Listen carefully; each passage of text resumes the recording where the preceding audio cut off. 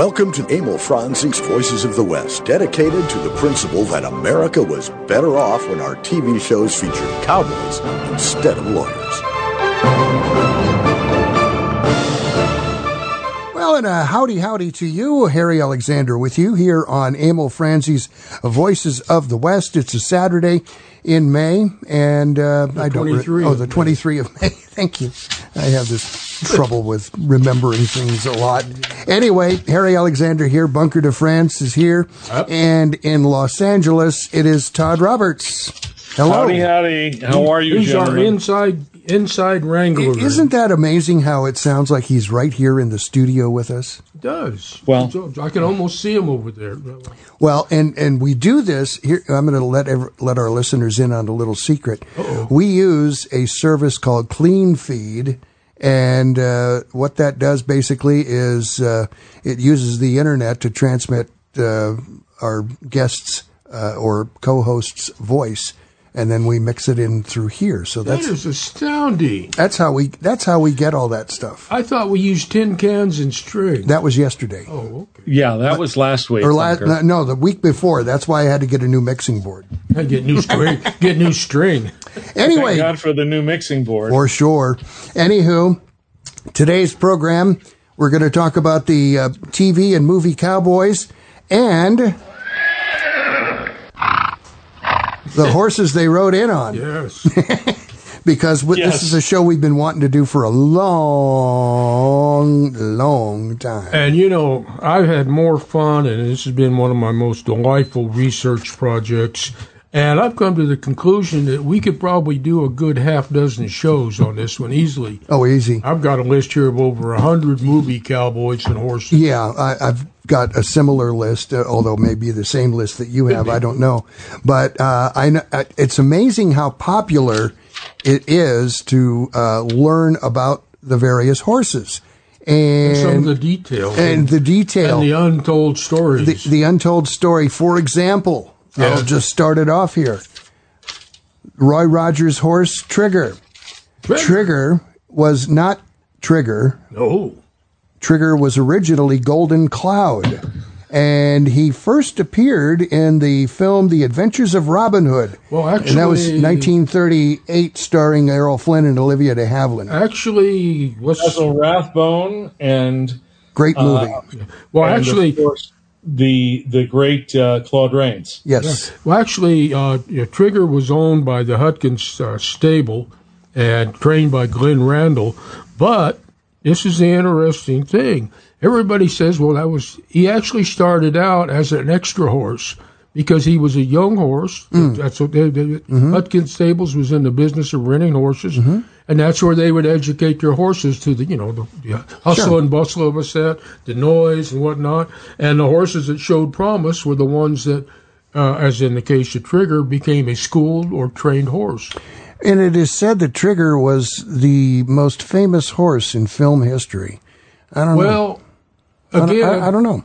Again, we're talking eras, because if you go back to the 20s, Tom Mix and Tony. Tony, the interesting thing, the first horse though that was a star was William S. Hart's Little Pinto Fritz. Right, who was immortalized in a painting of Hart on top of him, riding him by the great artist who did Uncle Sam, which is it escapes me at this moment, and I apologize. I'll get it probably tonight about midnight.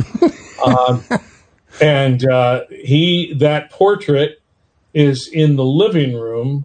No, excuse me, the dining room of William S. Hart's house, and Fritz and his second horse and Fritz's girlfriend are buried with 3 or 4 of the dogs. Wow. Halfway up the hill. And that is probably one of the best views of the Simi Valley up there. Yeah. It's the Santa Clarita Valley.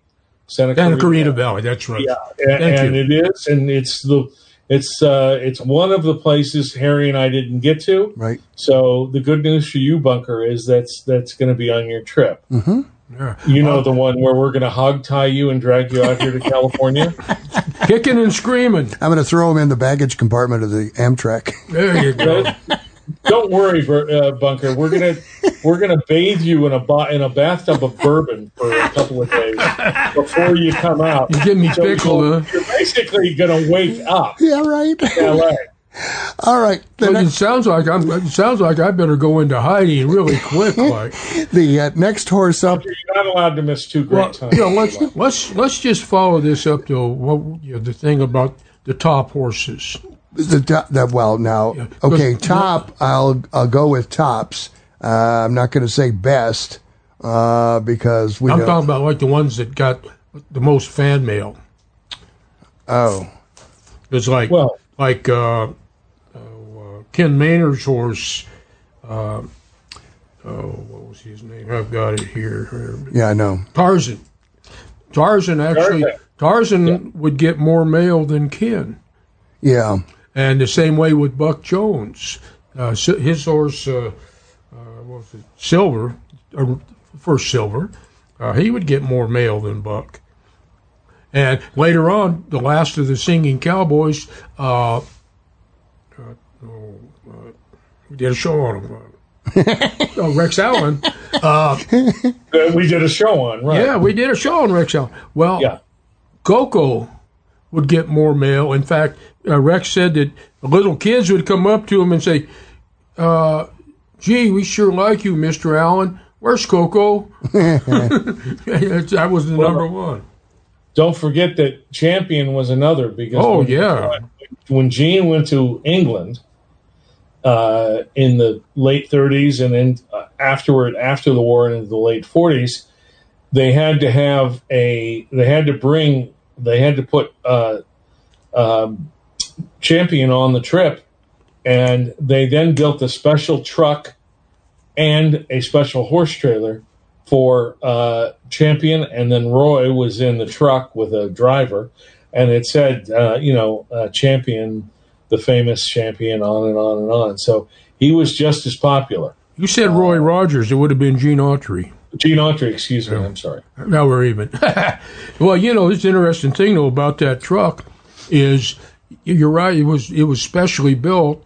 The walls, ceiling, floor were all lined with cork to absorb any type of traumatic bumps or stuff. Yeah, and in fact, they had a great display once in the Autry Museum of Gene, and it was a different display than I'd ever seen, because one of the items that was on display was the truck and the trailer. Yeah. And it was fabulous, and it had the Flying A painted on the side of it, which was Autry's brand. Now, the next horse on my list, and which is not in any particular order whatsoever, it's just a list of horses and the Cowboys who are attached to them. This particular horse's name is Silver, and Silver made Which one? Silver made 73 films from 1922 until 1942. And this particular cowboy rode Silver in about 50 of those films. That cowboy is Buck Jones. And you're talking about Silver. And Buck, of course, died in a tragic fire, along with nearly 500 others in the 1942 Coconut Grove fire in Boston. A party was being hosted at the Club for Jones. Not sure whatever happened to Silver, but that's... Well, the interesting thing, too, and this is just to go on with Buck Jones here, is that Silver was the horse that he was famous of, but he also had Sandy, Eagle, and Omi. A lot of them had more than one horse, of course. Yeah, and... a poet there and don't even know it. And the thing is, some of those horses were actually, they would be called Silver in other shows. Sure. But some of them were actually non-pintos, non-buckskins, non-whatever. It's amazing what these guys had and did. Alan Rocky Lane had a horse named Blackjack, whose original name was Thunder, and was ridden by Wild Bill Elliott when Elliott was making the Red Rider films. And Lane later took over the part played by Elliott with the same horse. When Lane became Rocky Lane, he bought the horse and renamed it Blackjack, and they were in about 100 films altogether. Who did he buy them from? I don't know from whom he bought. Bill Elliott. Okay. Yeah. But Alan Rocky Lane went on to play a horse. Yes, he did. Later on. Of course. He was the voice of Mr. Ed in that television show. Wilbur. Go on, Wilbur. Well, you also have to associate, because Blackjack was the horse he had after Red Rider, which was Thunder, and Thunder ran with four of the best, I think, series. Don Redberry. Jack Mahoney. It's not working today. Jack Mahoney. Jack Mahoney, no. You're talking Red Rider, aren't you? Yeah. What's his name here? I got it here. Jim Bannon. Oh, okay. Jim Bannon, Don Redberry, Bill Elliott, and Alan Rocky Lane. And I think of all the series where you had different people playing it, all four of those guys were my favorite Red Riders. Johnny Mac Brown, one of my favorite cowboys. Oh, yeah. He had a couple horses, depending on what part he was playing. Scout, Reno, and Rebel. Yeah. It was either Scout or Reno, and then Rebel. Rebel, I think, Rebel is the paint, and the white steed was called Scout. And then he changed it. Rebel was a Palomino. Palomino, yeah. And then got changed. Smiley Burnett had a very interesting horse. Smiley Burnett. Oh yeah, Ring Eye. and like the target horse. Tadpole had a little Ring Eye horse, and the dog had a Ring Eye. Mm-hmm. And somebody had a great job because every morning they'd have to paint that eye on the horse. Yeah, very carefully. Very carefully. Oh, also Smiley Burnett had a horse named Nellie too. Yes. And there was another Elmer of the Max Terhune. Elmer had his own horse as well. I can't remember the name of it, but I'll find it. Here. I might have that here somewhere in my. I have. Oh, here we go. That was Banjo. Banjo. There I should have known that right off the bat. Yeah. So many horses. I'm going through this. There's so many horses and so many cowboys. That you need a scorecard. Yeah, you need a scorecard to keep track of what's going on. And Todd Roberts, what do you think about that? I think it's important to recognize the fact that we lost something. We lost several things when we lost our singing cowboys, our B-movie cowboys. Other than losing our steadfast heroes. Who were the same for us week in, week out, month in, month out, and whatever their endorsement products were and all that. We also lost their horse that was their pal and their sidekick, and other than their other human sidekick.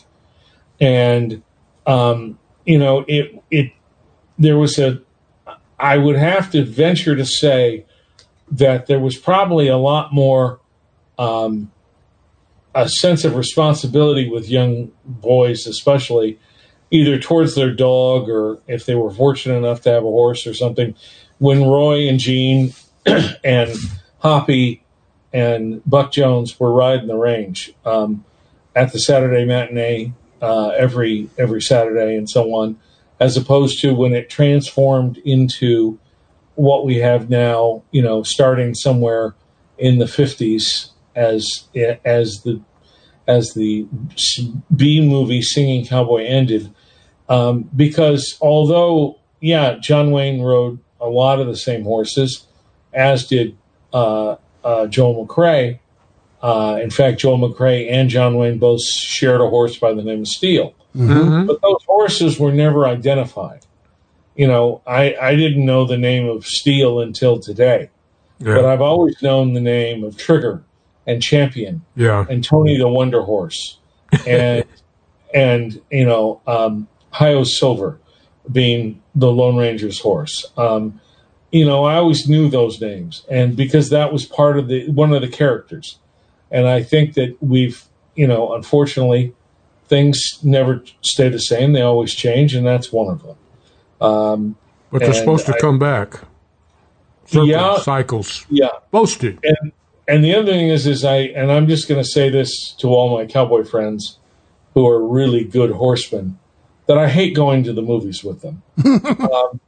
And I'll say that because, like my good friend Sean Nash, who's a wrangler and a stuntman, and he's a certified welder, he's a real ranch hand.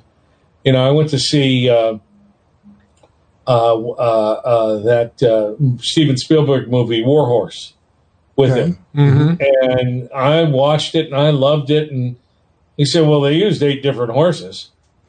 I said, what? He goes, yeah, can't you tell? And I was like, what are you talking about? You mean all the different horses in the movie? He goes, no, the War Horse. They had 8 different horses for him. And they used one for this reason or that reason, and they had to change. And I didn't really realize that. But in the days of Champion and Trigger and Tony the Wonder Horse, you couldn't change. You know, those horses had to be the same every time. Well, you know, that is one of the myths about the movie making. There were at least six horses at all times for Triggers, for Champions. Ken Maynard had 4 or 5 Tarzans. What they did is they had the primary or the high school horse, which was the one they used for close-ups and stuff like that, because you didn't want to take him out, especially on the schedule they shot, go out there and do all morning running inserts, and then come in with a hot, slathered, sweaty horse and shoot the close-ups, especially because he's all fired up. But they also, with the horses, you would have, like a good example, modern-day trainer, Bobby Davenport or Corky Randall, Corky had the Black Stallion. With the Black Stallion, he had a problem in that horse was so schooled. He had other horses that would come in and do stuff, but they just couldn't do all the stuff he did because he worked by hand signals, voice signals, and cues that a lot of the horses couldn't do. He also, his brother J.R. furnished 2 sorrel horses for the show, which they would paint up so that they could do the other stuff because they were well trained. But you'd have a rearing horse, you'd have a chase horse, like with the falling horse. Yeah, a lot of the times the falling horses were because they would belong to the stuntman, and generally if they needed a falling horse, say Topper had to go down, if there was a stuntman that had a white falling horse, or they paint one. Well, a lot of times what they do is they end up using a gray for the white horses. In the early John Waynes, the monograms and stuff, they used white and gray horses all the time, hoping that the people wouldn't catch it. All right, we're talking about movie cowboys and TV cowboys and the horses they rode in on. Here on Emil Francie's Voices of the West, we've got to do a break, and we will come back with much more right after these important information pieces.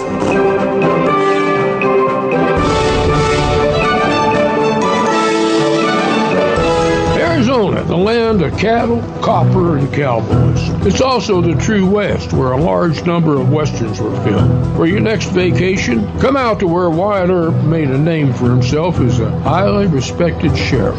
Stay where Jimmy Stewart filmed Winchester 73. That would be the White Stallion Ranch. Situated in the mountains just northwest of Tucson, the White Stallion Ranch is an award-winning dude ranch with 43 guest rooms and a hacienda. That's a 5-bedroom, 3-bathroom home, perfect for larger families, family reunions, and girlfriend getaways. Every guest room has a private patio with views of the cactus gardens, mountains, or corrals. Generous floor plans offer sunny, comfortable rooms, but you won't want to stay in your room. Outdoor activities are plentiful at the White Stallion Ranch. Horseback riding, hiking, shooting, archery, rock climbing, e-biking, and a weekly ranch rodeo are among the numerous activities that you'll enjoy on your ranch vacation. Go Western for your next getaway. The White Stallion Ranch. Book your vacation now online at whitestallionranch.com or call 520-297-0252. The Tucson Trap and Skeet Club has served southern Arizona since its original incorporation in 1948. We have a 9,000 square foot clubhouse with a restaurant and lounge, and we're open year-round for all your sporting needs. Wednesday, Saturday, and Sunday from 7:30 a.m. to 1 p.m. Come out and join us at our world-renowned facility located here in the Old Pueblo. Tucson Trap and Skeet Club at 7800 West Old Ajo Highway. For more information, call 883-6426. As we recognize the service of America's men and women in uniform, let's also honor the families who sacrifice so much every day. Military families endure frequent deployments and separations. They carry on while their loved ones are sent into harm's way and wait patiently for their safe return. If you really want to honor a veteran, look for ways to support their families and thank them for their sacrifices. Go to legion.org/honor veterans to find out how you can help.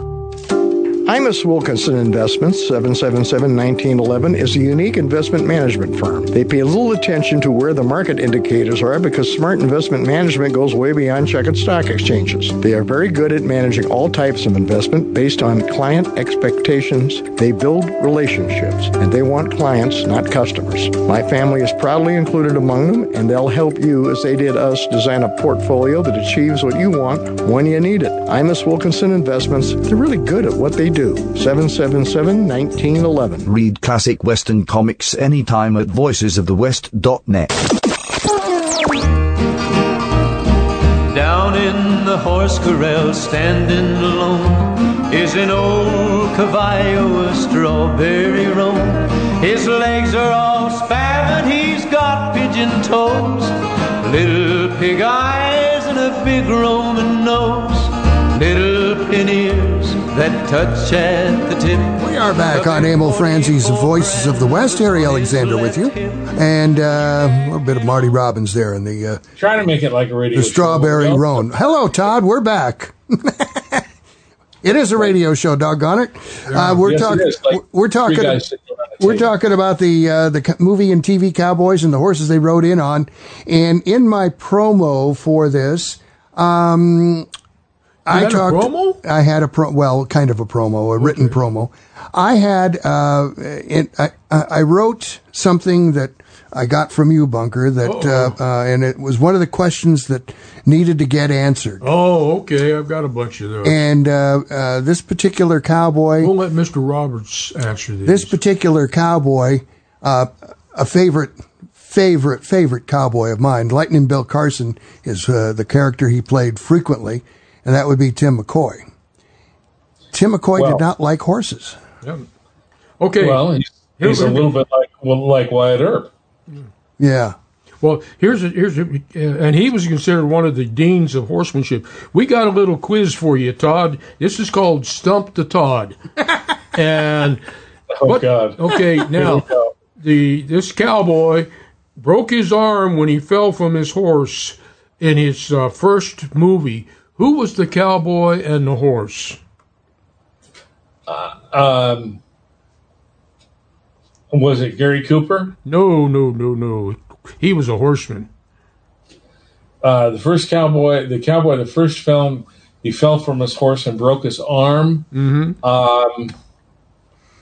Oh, golly. You're catching me off guard here, Bunker. I did that on purpose. Of course you did. Thank you so much.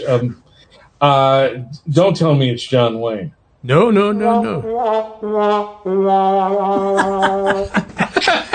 Well, okay, I'll give you a clue. Great sound effects. Who?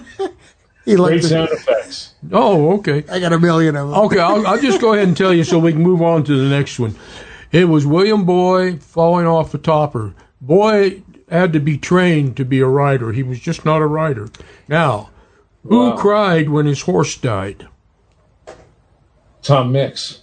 No, that's a good guess. It was Buck Jones.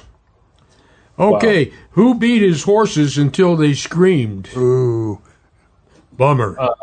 I don't know that I want to know the answer. Because I'm going to look at him differently. He was a superhero to the kids in the 20s and the 30s. It was Ken Maynard. You believe that? Really? I just cannot believe that. I guess that's the way of that particular method of training. I don't like it. Well, let me explain something there, though. We're talking about. This is a guy that grew up in an era, old school Cowboys and stuff. They didn't soft break a horse. They broke a horse and they would do it in days, as opposed to horse whispering and working with him. But that was just a thing, because a horse was just a commodity. It was a tool to be used and discarded. But why would you want to beat on the thing? I mean, do you go out and beat on your truck? I don't beat on my truck. No, I go out and beat on somebody else's truck. Okay, that's why I have dents. I agree with your logic, but it's not right. I'm not justifying. Harry, it's right, but Bunker's trying to make the point that they were looking at it as time is money, and we don't have the time. We don't have the time to wait to train this horse. We need the horse trained now. Yeah, I understand that. I understand all the corners, and it doesn't. I don't agree with it, and it doesn't work. It's if my Aunt Rose was here and she was still alive, who was, first of all, the greatest horsewoman I ever knew, and created 3 great horse people. 2 of them were champions. Her daughter, the baby, who's my age, was the world champion cutter, Teresa, and Rose was as tough as they get. I once saw her grab a horse by the nose, a thumb and index finger and middle finger like a hook, and reach in, grab the horse by the nose, and to get its attention. Well, and she had the attention of that horse. Well, that was, I don't know if you're familiar with a twitch, but that was generally like something like an old hammer handle. You drill a hole through it, put some rawhide through there, create a loop. They would put that over the horse's nose and squeeze it down. In fact, if you'll look at some old footage of guys riding rough stock and stuff like that, besides blindfolding them, a lot of times they would grab the horse by the nose and squeeze it down, kind of like Bill Pickett and bulldogging. The nerves in the nose, apparently, it would kind of like not paralyze him, but just the pain would incapacitate him. Yeah, which is also how the bulldog got its name, because they were brought in. Butcher. If you went to a butcher shop in Old England, there was always a bulldog in the back hanging out.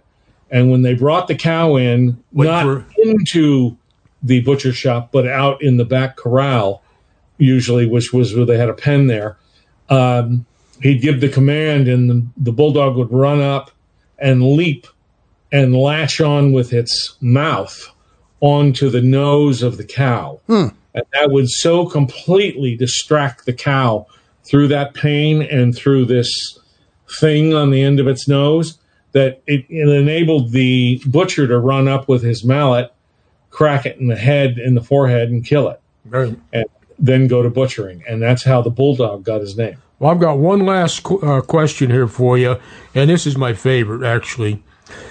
What cowboy, he had his horse buried instead of stuff, but the way the story went is when the horse died, he wanted to find out how much it would cost to have him bronzed. He didn't like the price, so he went and had to see how much it would cost to have him mounted. That was a little steep. He asked how much it would cost to bury him. He said $50, and he said, okay, that's the one. What cowboy had his horse buried because it was cheaper than having him stuffed? It's almost obvious once you know.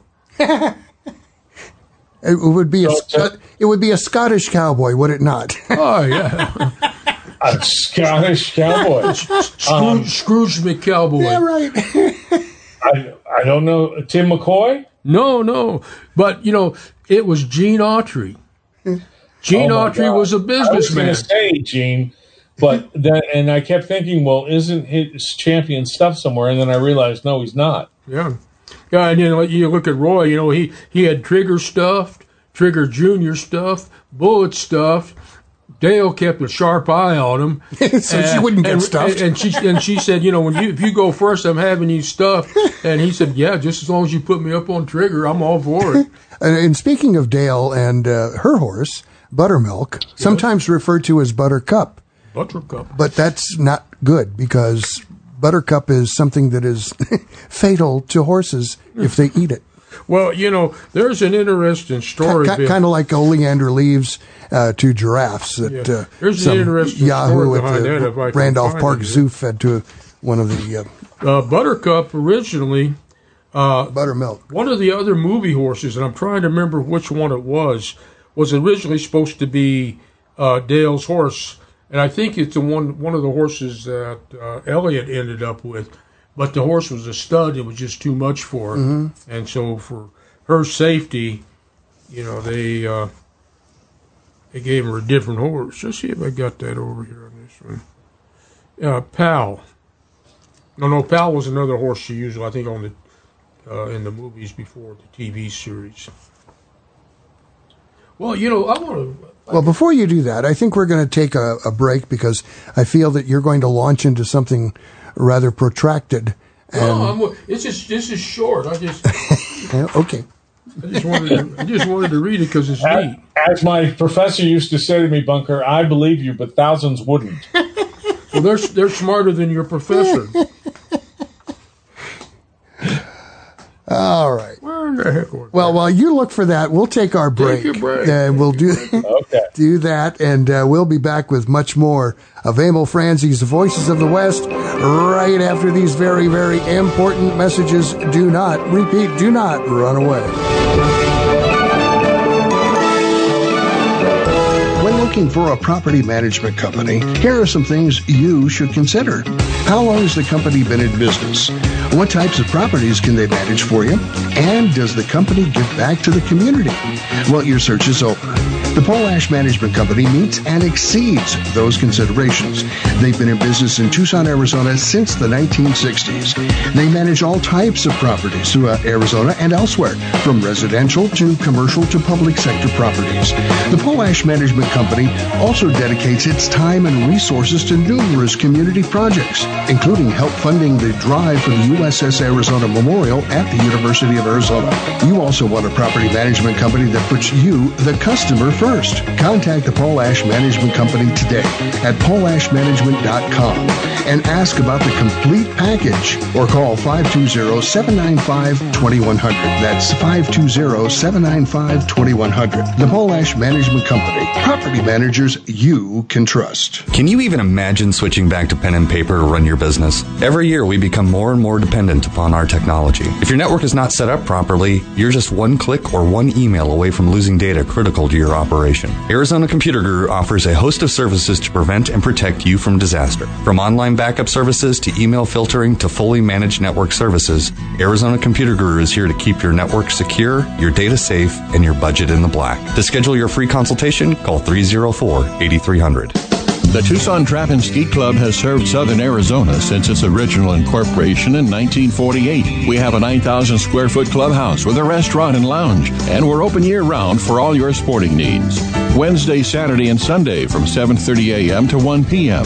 Come out and join us at our world-renowned facility located here in the Old Pueblo. Tucson Trap and Skeet Club at 7800 West Old Ajo Highway. For more information, call 883-6426. Hello, I I'm Mr. Red. No doubt you've heard about rescue groups for dogs and cats. But did you know there's a rescue group for horses? That's right. It's called Horse It Around Rescue. Founders Steve Boyce and Teresa Worrell are helping out all those equine victims of neglect and cruelty by giving them a place to restore their health and wellness. And Horse It Around provides a nurturing and natural environment where horses can be horses, so they can be adopted out into forever homes. More than 120 horses, mules, and donkeys have been adopted out, but like everything else, it costs money to run the project. Horse It Around is a 501c3 nonprofit located in Southeast Arizona. Your tax-deductible donations to Horse It Around will go a long way so those horses can be horses.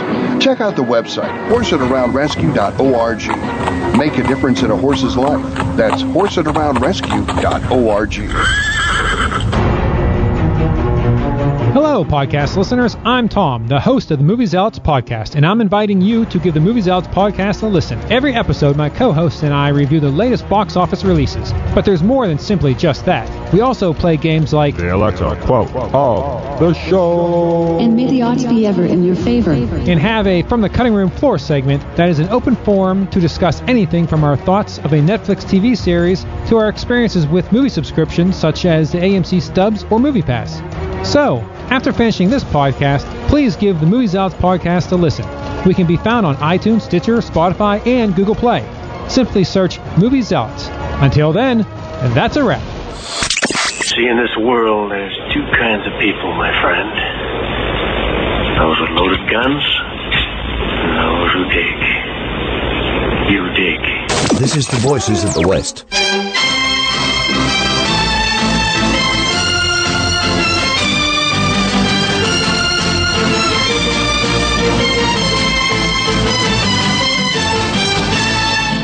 We are back on Emil Franzi's Voices of the West. Harry Alexander with you. Bunker de France is here. And in Los Angeles, our good friend Todd Roberts. We're talking about the movie and TV Cowboys and the horses they rode in on. And since we had the High Chaparral theme there, what was the horse that Buck rode? What was the name of that horse? I don't know. What's the name of Henry Darrow's horse? Horse. No, come on, Bunker. I don't know. You were on the doggone show. I was on the show. I can tell you, I rode several horses during, I rode half dozens of horses actually during that. But one horse in particular I used to draw was a horse named Spider. Mm-hmm. And Vernon Mounts owned him. He furnished the livestock. A couple of years after Chaparral, we were up in Kanab working on Duel at Diablo, and there in the string of horses was Spider. I love them. Our old horses were ranch horses. You can't beat a ranch horse for just, if he adapts to the movies, you can't beat him for a good horse. They get the job done. But they were calling him Vernon because that's what happened. Change owners, the owners would change the name of the horse. Mm-hmm. Yeah, why they do that, I don't know. And when you purchase a boat, you don't necessarily change the name of the vessel because that's kind of bad luck. Well, but horses aren't boats. They don't leak. Oh, actually, they do leak. I'll take that back. Well, no, they do leak. Yeah, they do. Sometimes on camera. Well, and I agree with you about boats changing the name, but I once my friend bought a boat, and I'm walking down the dock, and I'm coming up from behind the boat, and he says, and he's waving at me, and I come up and I see the name of the boat, and the name of the boat was Patty's Princess. And I said, Bill, you're going to have to work on the name here. You don't know a Patty, and I don't think you're going to become one.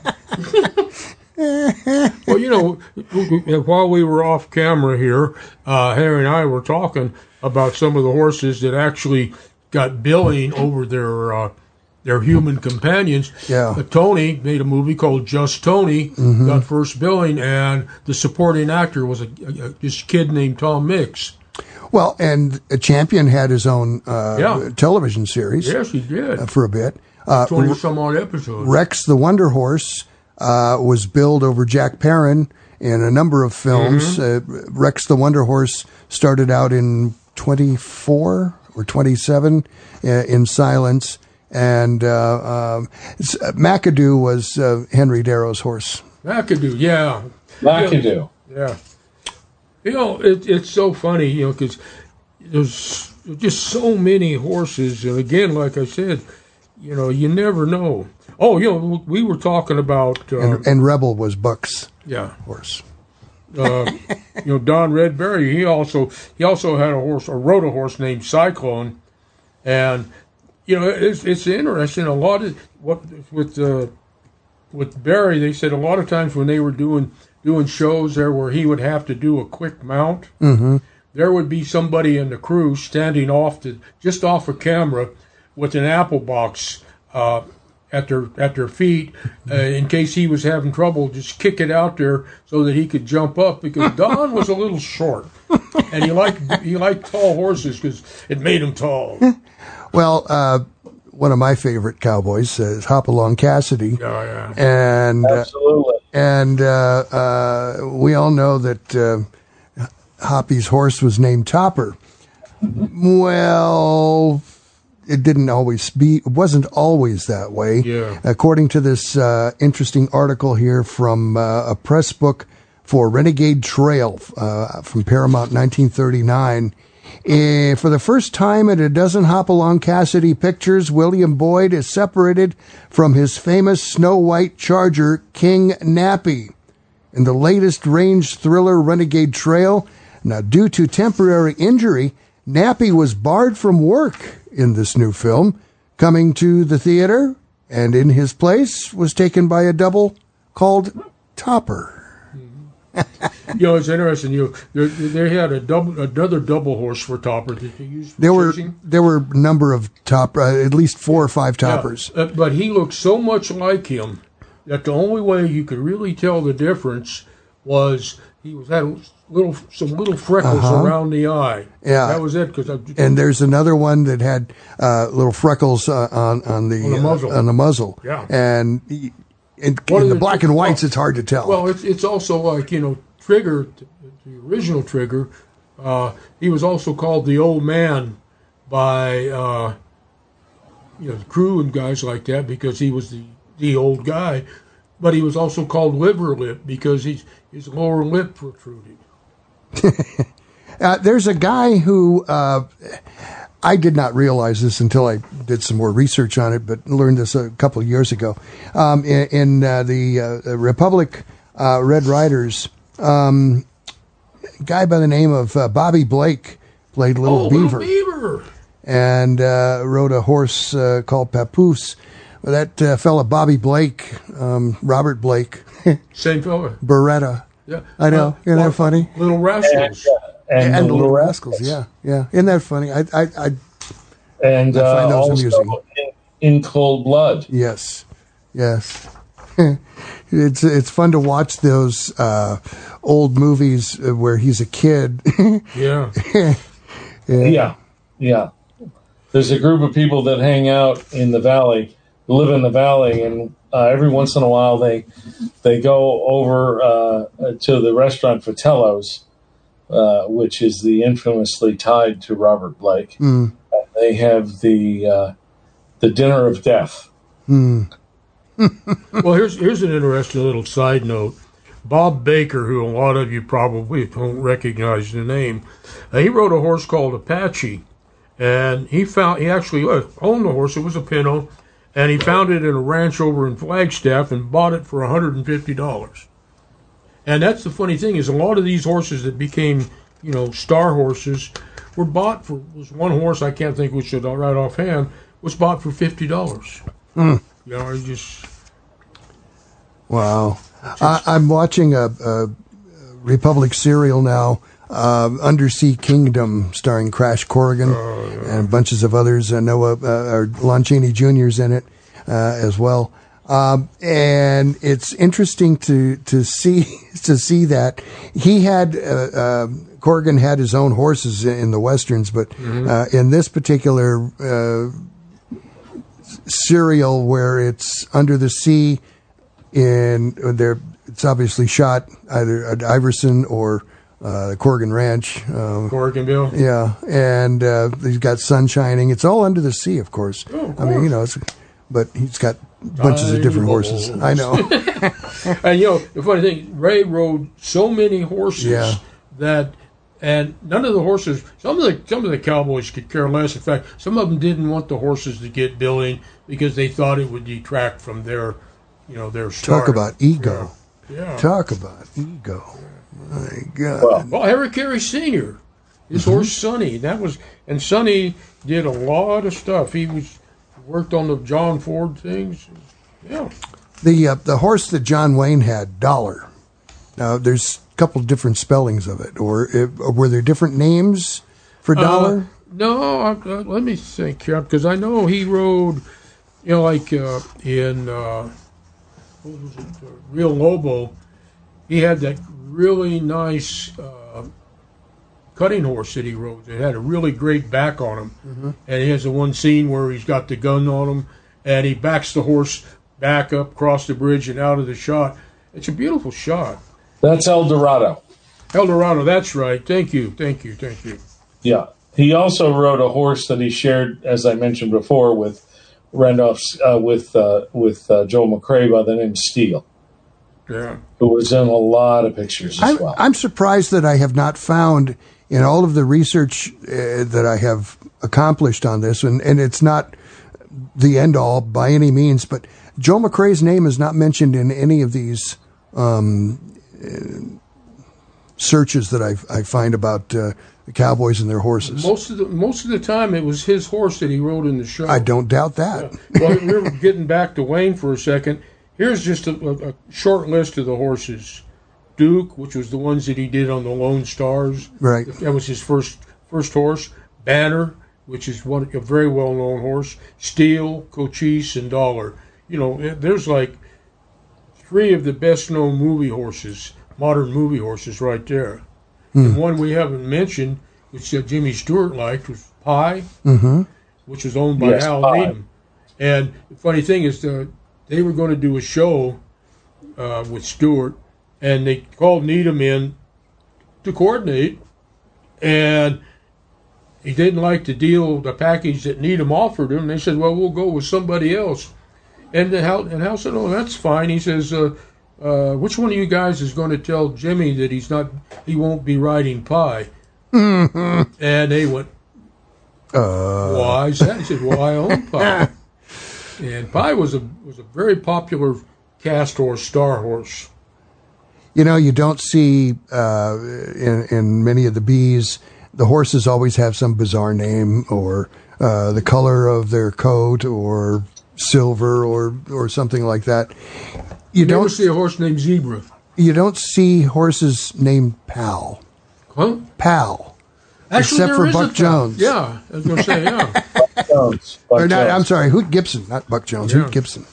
The other, the most ridiculous horse was the horse used in the movie Appaloosa, and they couldn't use an Appaloosa. They only had quarter horses, so they had to paint it. They had to paint that white rump with the black spots on it. Wow! And paint by numbers. They didn't always use the same guy to paint it. Oh, geez. Because sometimes when you watch the film, you think to yourself, you're seeing spots. Oh, my God. Aren't those spots on the other side? Wow. And although I love that film with all my heart, and John Saxon, I think, is fabulous, and Emiliano Fernandez is fabulous.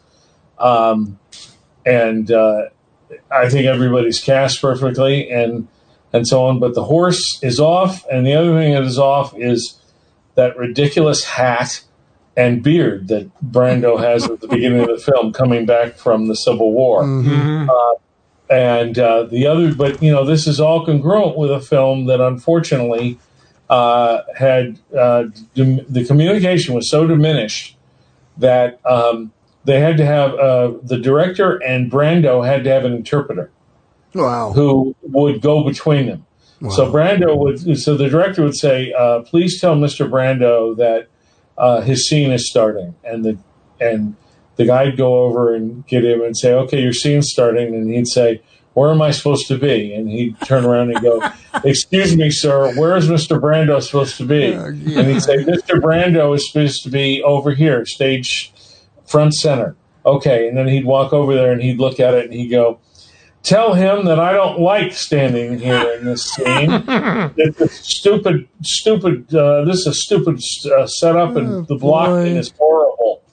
And this would go on literally because they almost more than once come to blows. You know, there's a funny story there. While they were shooting that, they were shooting Duel at Diablo up at Kanab, and Neil and I were up there working on it.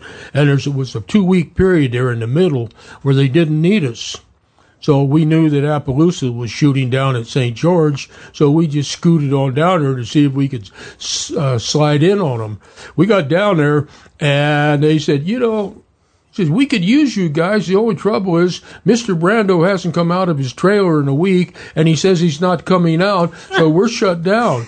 So we ended up in Las Vegas trying to get on the professionals. God. All right, we got to take our final commercial break here on Emil Franzi's Voices of the West. So you stick around. We'll be back with much more right after these important messages.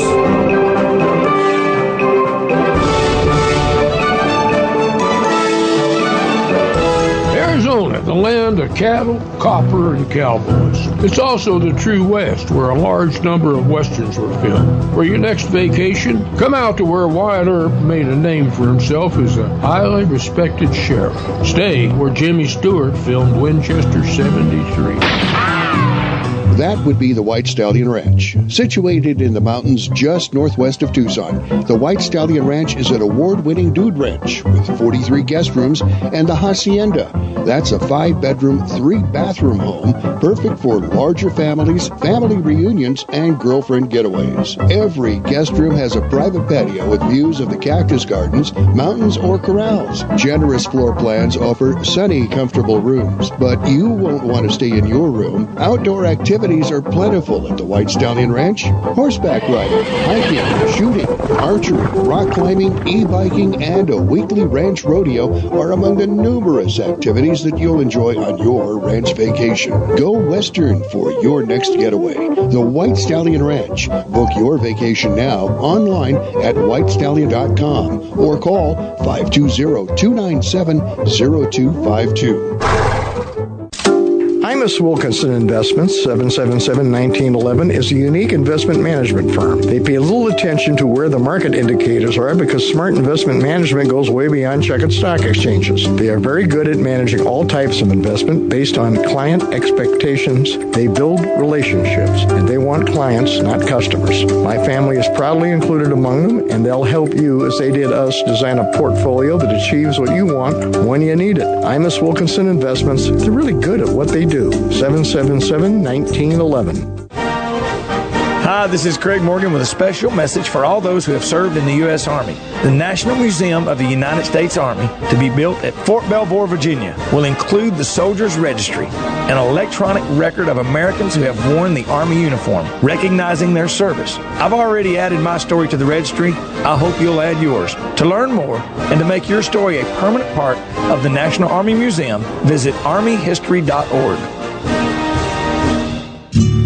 The Tucson Trap and Skeet Club is one of the best-kept economic secrets in town. This 900-member group maintains one of the finest shotgun shooting ranges in the country, featuring trap, skeet, 5-stand, and sporting clays fields, and hosts national and international events that bring thousands of people and millions of dollars into our community. The Spring Satellite Grand American Tournament alone involves 1,200 participants for 10 days. Learn more about this and their other contributions to our community at TucsonTrapandSkeet.com.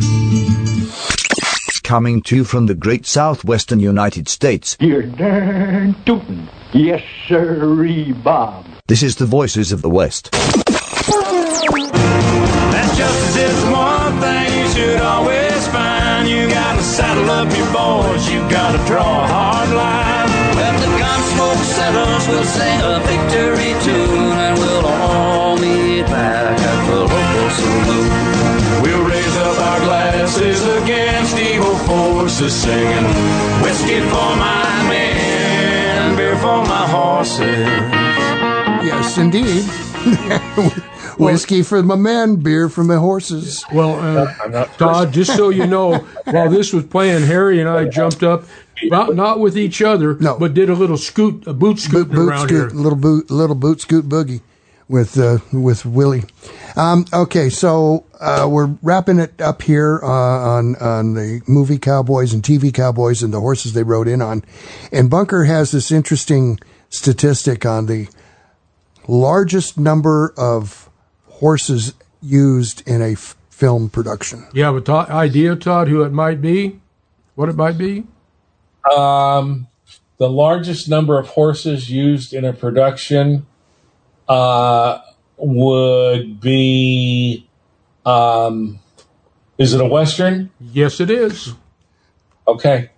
Because I was going to say Charge of the Light Box. I was going to say Charge of the Light Brigade, but so it is a Western.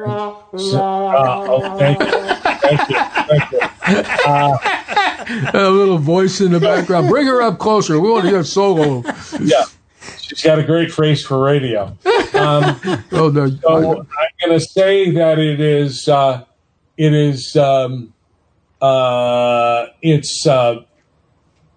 it's tick, tick. You can see the wheels turning too. Tick, tick. I hate to, I'm not going to say that it's the Robert Duvall film where they have the horses in the big Remuda.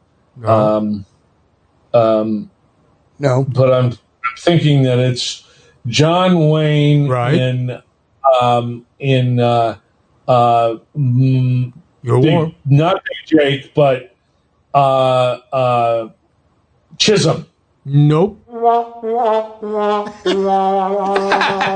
It was the Undefeated. They had 2,500 head of horses. The Hollywood legend says 6,000, but it was actually 2,500 head of horses. And they have that great stampede scene in there, again, which was coordinated by Hal Needham. Those Wranglers made a buttload of money that day. Yeah. Well, all right. And I know a lot of people that don't like Undefeated, but I've always liked it. I always liked Roman Gabriel did a good job. Well, yeah, I thought Roman Gabriel was good. I thought Merlin Olsen was good. I thought John Michael Vincent was good. And honestly, I always loved Bruce Cabot in that film. He always put a great performance in. He never slouched, and he's very good in that film. That was kind of his Edgar Buchanan role. Yeah, in a lot of ways. I also would like to mention that one of my favorite horses, which isn't a movie horse, but it is a media horse, is the horse in the painting of the Stetson advertisement to The Last Drop. Cowboy he's at a little pond or a little watering hole, and he puts some water in his hat, and there's very little left, and he's had a little bit, the horse has a little, and he gives the last bit to his horse, and he's letting the horse drink out of his hat. Nice. Well, I want to mention Viggo Mortensen in Hidalgo, because I really enjoyed that movie. But there were 5 or 6 horses they used in that for the horse. He bought the number 2 horse. He still has him today, as far as I know. He loved the horse. And that's going back to the old school there, And I also have to say, Viggo makes a good cowboy. He makes a hell of a good cowboy. Appaloosa is also another good one. Yes. Well, this was a rather fun show to do, I think. We'll do it again. Yeah, well, I mean, there's tons more horses to do and tons more actors thousands to do and their horses. I mean, I'm looking at the stuff that I haven't clicked on here, and I want to mention Ken Curtis, Dick Ferran, Fred Scott, Raymond Hatton, Bob Wills, Ray Corrigan, Dennis Moore, John King, Bob Livingston, and the list goes on. I also want to mention Bronco Billy Anderson, our first movie cowboy star. Yes. That's right. And his horse was Ranger. And what year was that? Well, what year was, because he was in one of the cast members in The Great Train Robbery. 1903. Yeah. And he did he was doing close to 100 films a year there for a while, at his own studio. Well, that's it for this edition of Emil Franzi's Voices of the West. Thank you so much for joining us this afternoon. Next time we get together, it is Movie Saturday. We will be going back out to the White Stallion Ranch. Yay! Yay-ha. And our topic is going to be the works of Clayton Moore. He wasn't just the Lone Ranger. The Lone Stranger. He was a lot more than that. So. He was the king of Republic cereals there towards the end. Yeah. That's it. Todd, thanks much for joining us, buddy. Thank you, amigo. Thank you, gentlemen. As always, it's great. We certainly appreciate it. Thank you so much, everybody. And thank you, young lady, Betty, for listening as well. Sound effects in the background. Yeah. All right, that's it. We'll talk at you next time. Until then, adios. So long.